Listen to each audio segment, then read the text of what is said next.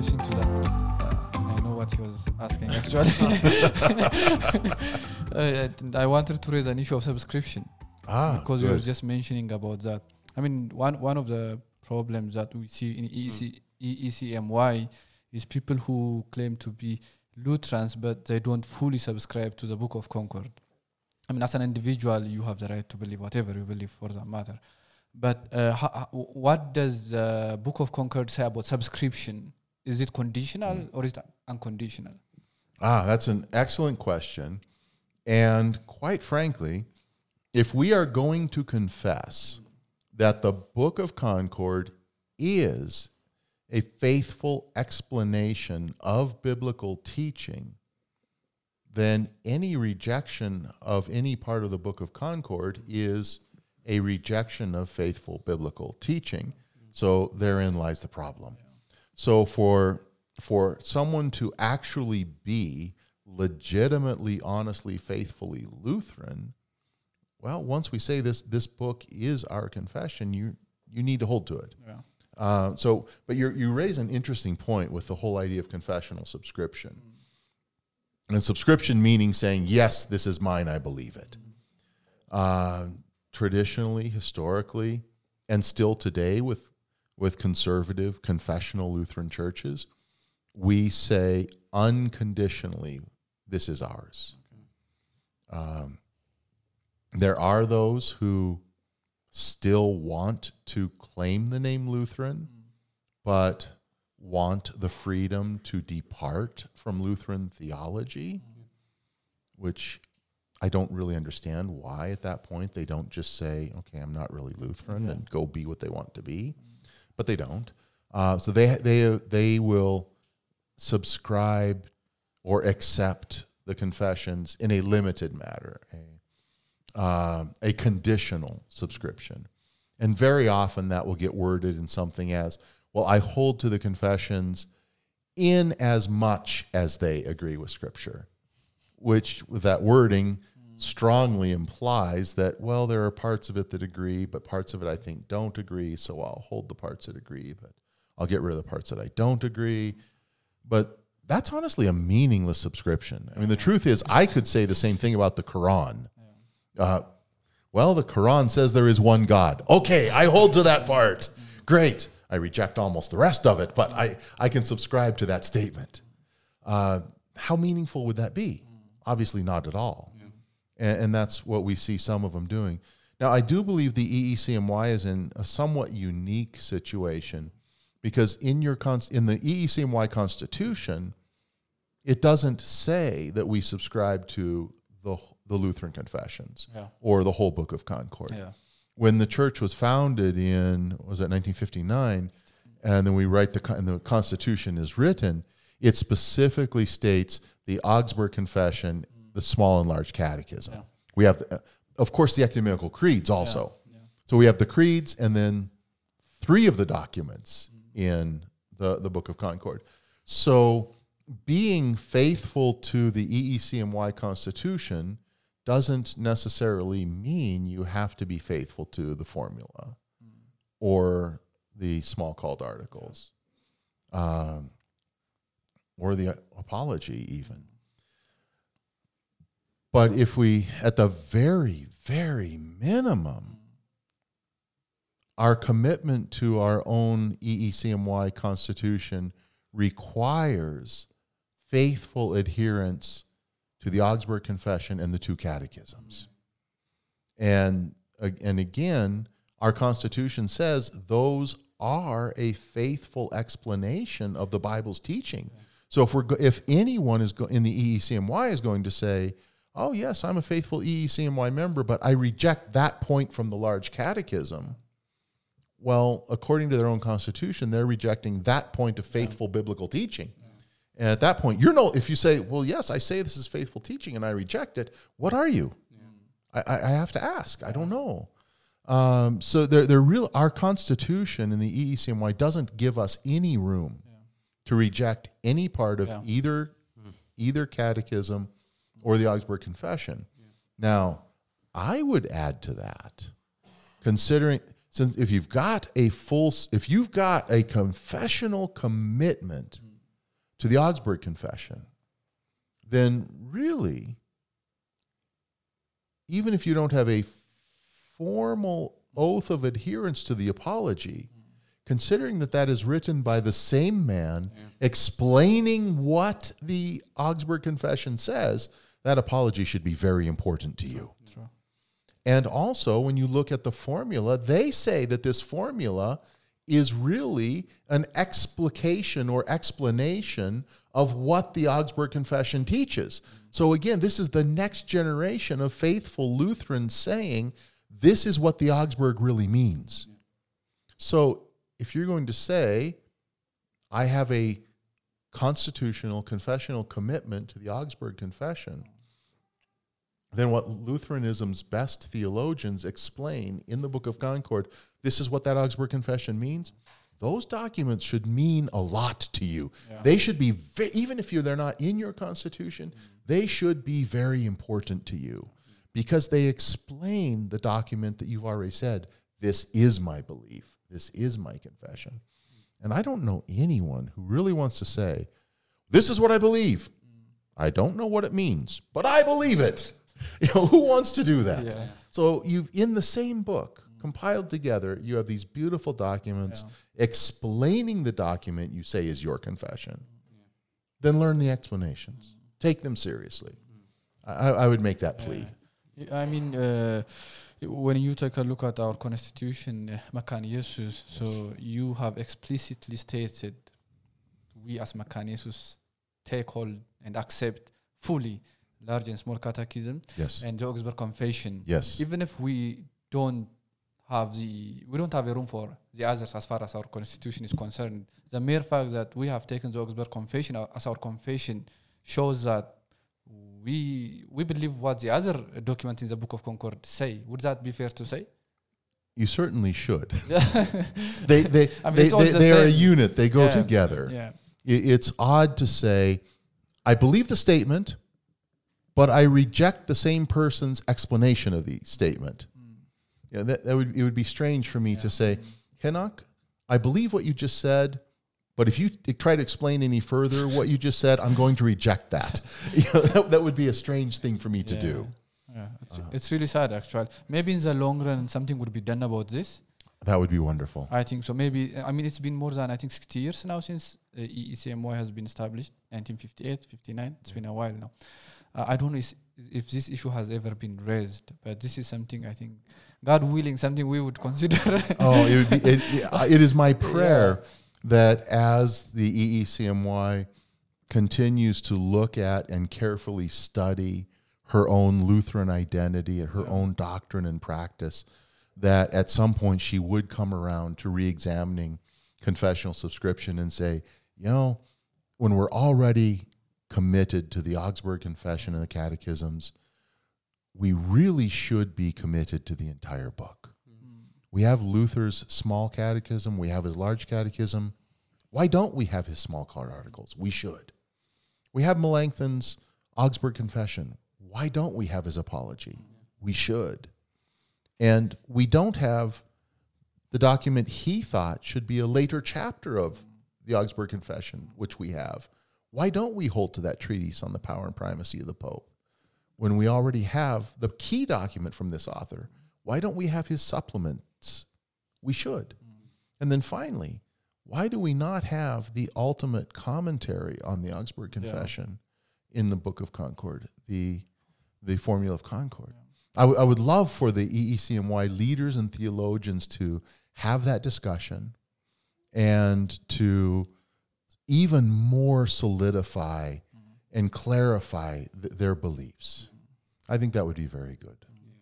I mean, maybe in your synod, how does this thing work? For example, if people who claim to be Lutherans, but if they are found to contradict what the Book of Concord says, how do you deal with such an issue?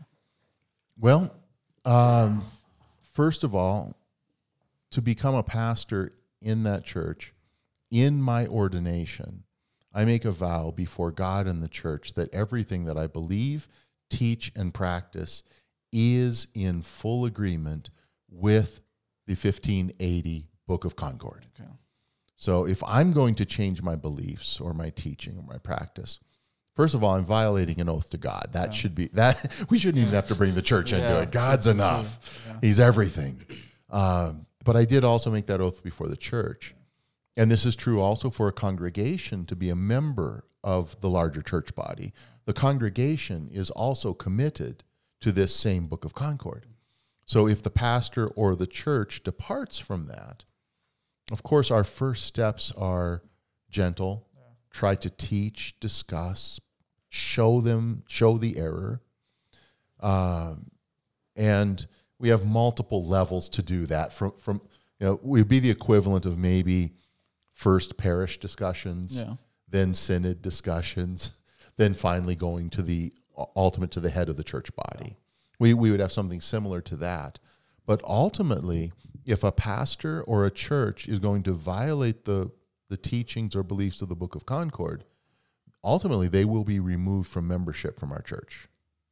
If they refuse to correct their teaching, if they refuse to repent from false teaching or erring practice, and they insist on holding this, then they rightly can't be a part of our church body. Yeah, that's great.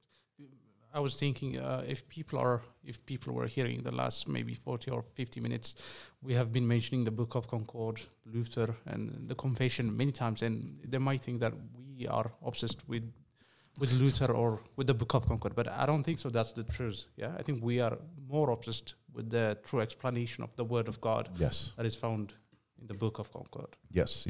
Yeah, so great. Maybe 2 last questions. Okay. I think all of us are the products of our time, and I think our generation is really tied to something new. We demand something new. If something is not new, I think it would be out of the game. But when we see our confession, it is 500 years old, and why are we still tied up to our confession that is really, really old? Excellent question. And I think I would start that whole discussion with, and I think you're right, with where I know you and I are separated by a generation, but both of in these times, even the generation before me was already obsessed in the West. I don't know if Western media had inundated Ethiopia yet at that time and brought with it its bad as well as its good. But for my in the United States, and even my parents' generation, and certainly my generation down to your generation, there's an obsession of new, better. Well, I think we have to, in the church, then we need to start this discussion with, well, so do you want a new God? And hopefully the answer is no. We like the old one. Yeah. We don't need to replace Jesus. We don't need to replace the God of the Bible. God, there is only one God. Yeah. And he is the same yesterday, today, and forever. God does not change. No. And God's word does not change. And so the teaching of God's word does not change. The application changes. But the teaching of the word itself, what that word means, does not change. And so for that reason, we don't need to change books. And I would also challenge the assumptions of our generations that new is always better. Yeah. We should still value the wisdom of our grandfathers. Our fathers were not stupid men. Their fathers were not stupid men. And their fathers before them were not stupid men. We should value the wisdom that they had. We should hold on to, can we add to the treasury that we have? Can we develop and learn new things? Of course. But we should not do it at the expense of the previous treasures that our forefathers gathered and preserved for us. And certainly that is especially true in the issue of our church. God doesn't change. His word doesn't change. The meaning of his word doesn't change. And so, and obviously, as I said already, application changes. So we do need to have discussions well, how does this apply to my generation? How does this apply to my times? But that's a different discussion than asking, what should we believe the Bible teaches in our times? The teaching is the same. So I mean, I don't know. We could pick any teaching that we want to. You shall not steal. Take that one back to Old Testament times. It's pretty simple. Your possessions were in your gibby, and somebody else sneaks in and takes them. That's stealing. Someone borrows something from you and never gives, but it's all stuff. Well, okay, so now we take this to our times.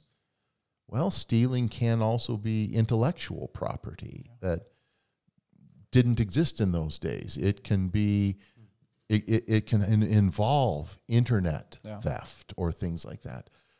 The teaching of what it means, don't take someone else's property, is still there. We just have to understand now there are new kinds of property. What the Bible teaches doesn't change, but how it applies today might change. And we could say similar things about faithfulness in marriage, versus Abraham living in a tent versus us today with internet pornography. What the Bible teaches, that God clearly says, human sexuality is specifically reserved for one man and one woman in marriage for life. That doesn't change. But how we have to apply it to what happens on the internet, well, okay, we have a new application, but the teaching hasn't changed. If the teachings of the Bible don't change, then our book that explains the teachings of the Bible doesn't need to change. So we can rest comfortable with our book of Concord, knowing that it is explaining the teachings of an unchangeable God. Is that fair enough? Yeah, but just a follow-up question, because lately I've been hearing people saying contextualizing theology. Maybe you can correct me on this. What do they mean when they say contextualizing theology? Do they mean, as you said, application, or changing what the Word of God teaches to our time, to our region, to our country? Because most of the time when we deal with our pastors or with people who are in a higher position, when we say we have to stick to our Lutheran heritage, they would say that the Lutheran theology is not something that we Ethiopians created. It's not our culture. It's something that came from the Western culture. So we need to contextualize the Western theology to our theology. So what do they mean? If I'm mistaken, feel free to correct me. So are they talking about the application or changing it? That's not an easy question to answer, because different people mean different things by it. And part of what confuses it is that I honestly don't know anyone anywhere on the spectrum who says culture is entirely irrelevant, ignore it. Nobody says that. But where a conservative biblical Christian is going to say, God does not change, His word does not change, His teachings do not change. The only thing that changes is how that teaching will apply to a particular culture. Well, that's one statement. And I would say that's true. So again, we could go back to, say, the biblical teachings on marriage. Those teachings, one man, one woman for life, don't change. But the application is going to be very different to a tribal area that practiced polygamy. You're going to have to apply it one way there. But you're going to have to apply it a very different way to a liberal area that has rejected God's word and now embraces homosexual marriage. You're going to have vastly different applications. Or an application to a Western society that just says, oh, we've outgrown the whole idea of marriage. We live with who we want to when we want to, and we do what we want when we want. You're going to have different application. The teaching doesn't change, but the application changes. Now, any conservative will say that the application changes. So even the conservatives say, well, culturally, we have to consider this. But that's not what everybody means. And when we get down to But we go in different directions. So we've got liberal churches that honestly don't believe the Bible actually is the Word of God. And so they will think that the Word itself might be in error, and the Word itself might need to be changed. And they will hold society and culture at a very high level of authority alongside this Bible that they really essentially think contains errors. And so for them, culture and Bible are vying for authority, and culture may get more authority over it. Then, of course, there is the whole postmodern idea that really, I do want to say here, one thing I've found with a number of my students is that they often think postmodern means living in the world with the results of modernism. So postmodern means we have televisions and we have internet, but that's not postmodern. Postmodern is a philosophical movement. And the truth is, postmodern philosophy was designed to destroy the philosophy and values that were already in place. It is not designed to create new values. It is not designed to create stable beliefs. It is only created to tear down and destroy the stable beliefs that were there before. And so postmodernism really attacks our understanding of communication. It attacks our understanding or belief even in the idea of truth or right or wrong. And postmodernism really pushes us into a realm of believing everything is subjective. Everything is conditioned. And so for the postmodern, there can be no such thing as an objective, certain biblical truth. Everything that the Bible has to say, indeed everything that anything or anyone has to say, must be conditioned by the hearers, by the receiving culture. And so the receivers ultimately give the meaning and give the definition. And so again, if you're talking to someone like that now, when they say that it has to be culturally conditioned, what they're really saying is the culture needs to give its own interpretation, its own meaning, its own value. And the words themselves don't hold that value. The culture creates a value. Now that's very, very troublesome for a Christian who says this is the Word of God. Because now you've just said, God has given me his word, but that word holds no authority. My group and we hold the authority. Well, if I hold the authority over the Word of God to change the Word of God, then I have authority over God. That means I'm God. That's not a good thing. Not for spiritually, that's horrible for me. And to be honest, if I was God, it'd be horrible for everybody else because I'd make a really bad God. I can't do that well. So, but that's where postmodernism goes. And the problem I see is so often these days, the discussions of culture and context tilt more to either the liberal or the postmodern, and they're undermining and destroying the established, clear meaning of the words that God gave us.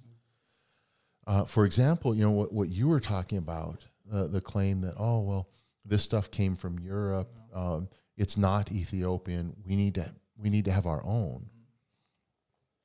The problem with that is the words of Scripture didn't come from Europe either. And the meaning of those words really don't come from Europe either. These words were given by God, inspired by the Holy Spirit, given to men in the Middle East, I guess we'd say, in Israel. It's not European. If anything, it's Middle Eastern, Jewish. But the meaning of the words shouldn't come from any culture. The meaning of words come primarily and must come primarily from the person who gives the words. Just us talking now. I shouldn't be the one decide as you speak. I'm not free to just make up my own meanings for Henoch's words. I don't get to do that to you. You said, yeah. By yeah, I think you just meant, no, you had a meaning for that word. Yeah. So, and this is true of everything. Prime Minister Abiy makes a speech. We don't sit back and invent meanings for his words. He is a clear speaker. He has an intended message, and we receive and we respect the message he gives as he intends it. Well, why would we give God less respect than we give Abiy? I mean, rightfully, we owe our prime minister high level of respect. Romans 13 tells us every authority established is there by God's authority. I respect the prime minister. I have to respect God even more. So if I'm going to see a message from the prime minister and say, it's up to me I need to understand what he said and what he meant, and I must live under his rule. I don't have the freedom to twist his words. I can't redefine his intentions. I can't make up for myself what I want him to have said. I have to receive his words as he gave them. I have to obey them as he intended them. Certainly I have to do that with God. So when we're going to talk about our theology, well, what is our theology? That's just what we believe the Bible teaches about God. Where do we get that teaching? From the Bible. Well, where did those words come from? From God. The meaning has to come from the text itself. Not from my culture, not from yours, not from anyone's. We owe God that respect. The author has an intended meaning. It is our responsibility to respect that meaning. Yeah. So and even maybe going further with Henoch's question, when you look at our Augsburg Confession, Article 1 deals with God, and it has got nothing to do with culture. Right. The way they answer it is biblical, yes, not culture-based. And you go to Article 2, it's article on original sin. Irrespective of where you are, you're supposed to believe that. Yes. It doesn't matter if it came from Germany, from Israel or Ethiopia. Original sin, the teachings that we have, it's just biblical, it's not cultural. Yes. And Article 3 is on Christ, the Son of God. It's not cultural as well. So you can keep doing that exactly, as you go right down the list. Yes. So for people who claim that because Augsburg Confession came from Germany, say from Wittenberg 500 years ago, and then we have to reject that, it doesn't hold true. Even biblically examined, right. We just have to put that, tag that in the rubbish. Yeah, but along with that, once we as we read our Bibles and we understand the intended meaning God has for those words, again, we do have to ask the question, how does this apply in our culture? And the examples I gave before, I think it makes the point I'm trying to make. So I won't keep going on and repeating it again. Yeah. Irrespective of where we are, yes, there is an objective reality. Yes. So we can't change that. And I've heard this argument plenty of times, to be honest. And in terms of contextualizing the Augsburg Confession and the other confessions that we have, or the Book of Concord, in terms of application, we have to, for sure, contextualize it. Yes. But as far as the truth that is contained in it, we don't have Ethiopian truth. No. Separate from the Word of God. No, that's true. There is not the American truth, the German truth, and the Ethiopian truth. There is God's truth. Yeah. And when we're talking about church and Bible, there is God's truth, and that is over and above every culture and every people. True. And even when we take a look at the Augsburg Confession, the way they wrote it and the intention behind the Augsburg Confession, it wasn't just a Germanic document. Right. They wrote it for the whole church in the entire world. Yes. And so even though they don't know us, as they were writing it, they had us in their mind. Because for Luther and our Lutheran confessors, even when they were debating with Zwingli, and they wanted them to accept the Augsburg Confession so that we would be of the same confession in the same church. And one last question, because we've been talking about the Book of Concord for maybe an hour and so. And we mentioned that it's a thick book and plenty of document within the Book of Concord. And for a layman who would be sitting and listening, is it an easy book, or is it digestible at least? Is it tackleable in terms of reading it bit by bit? I would say yes. There are going to be theological words in there in places that are difficult. But overall, yes. Especially, I would say especially Luther's writings.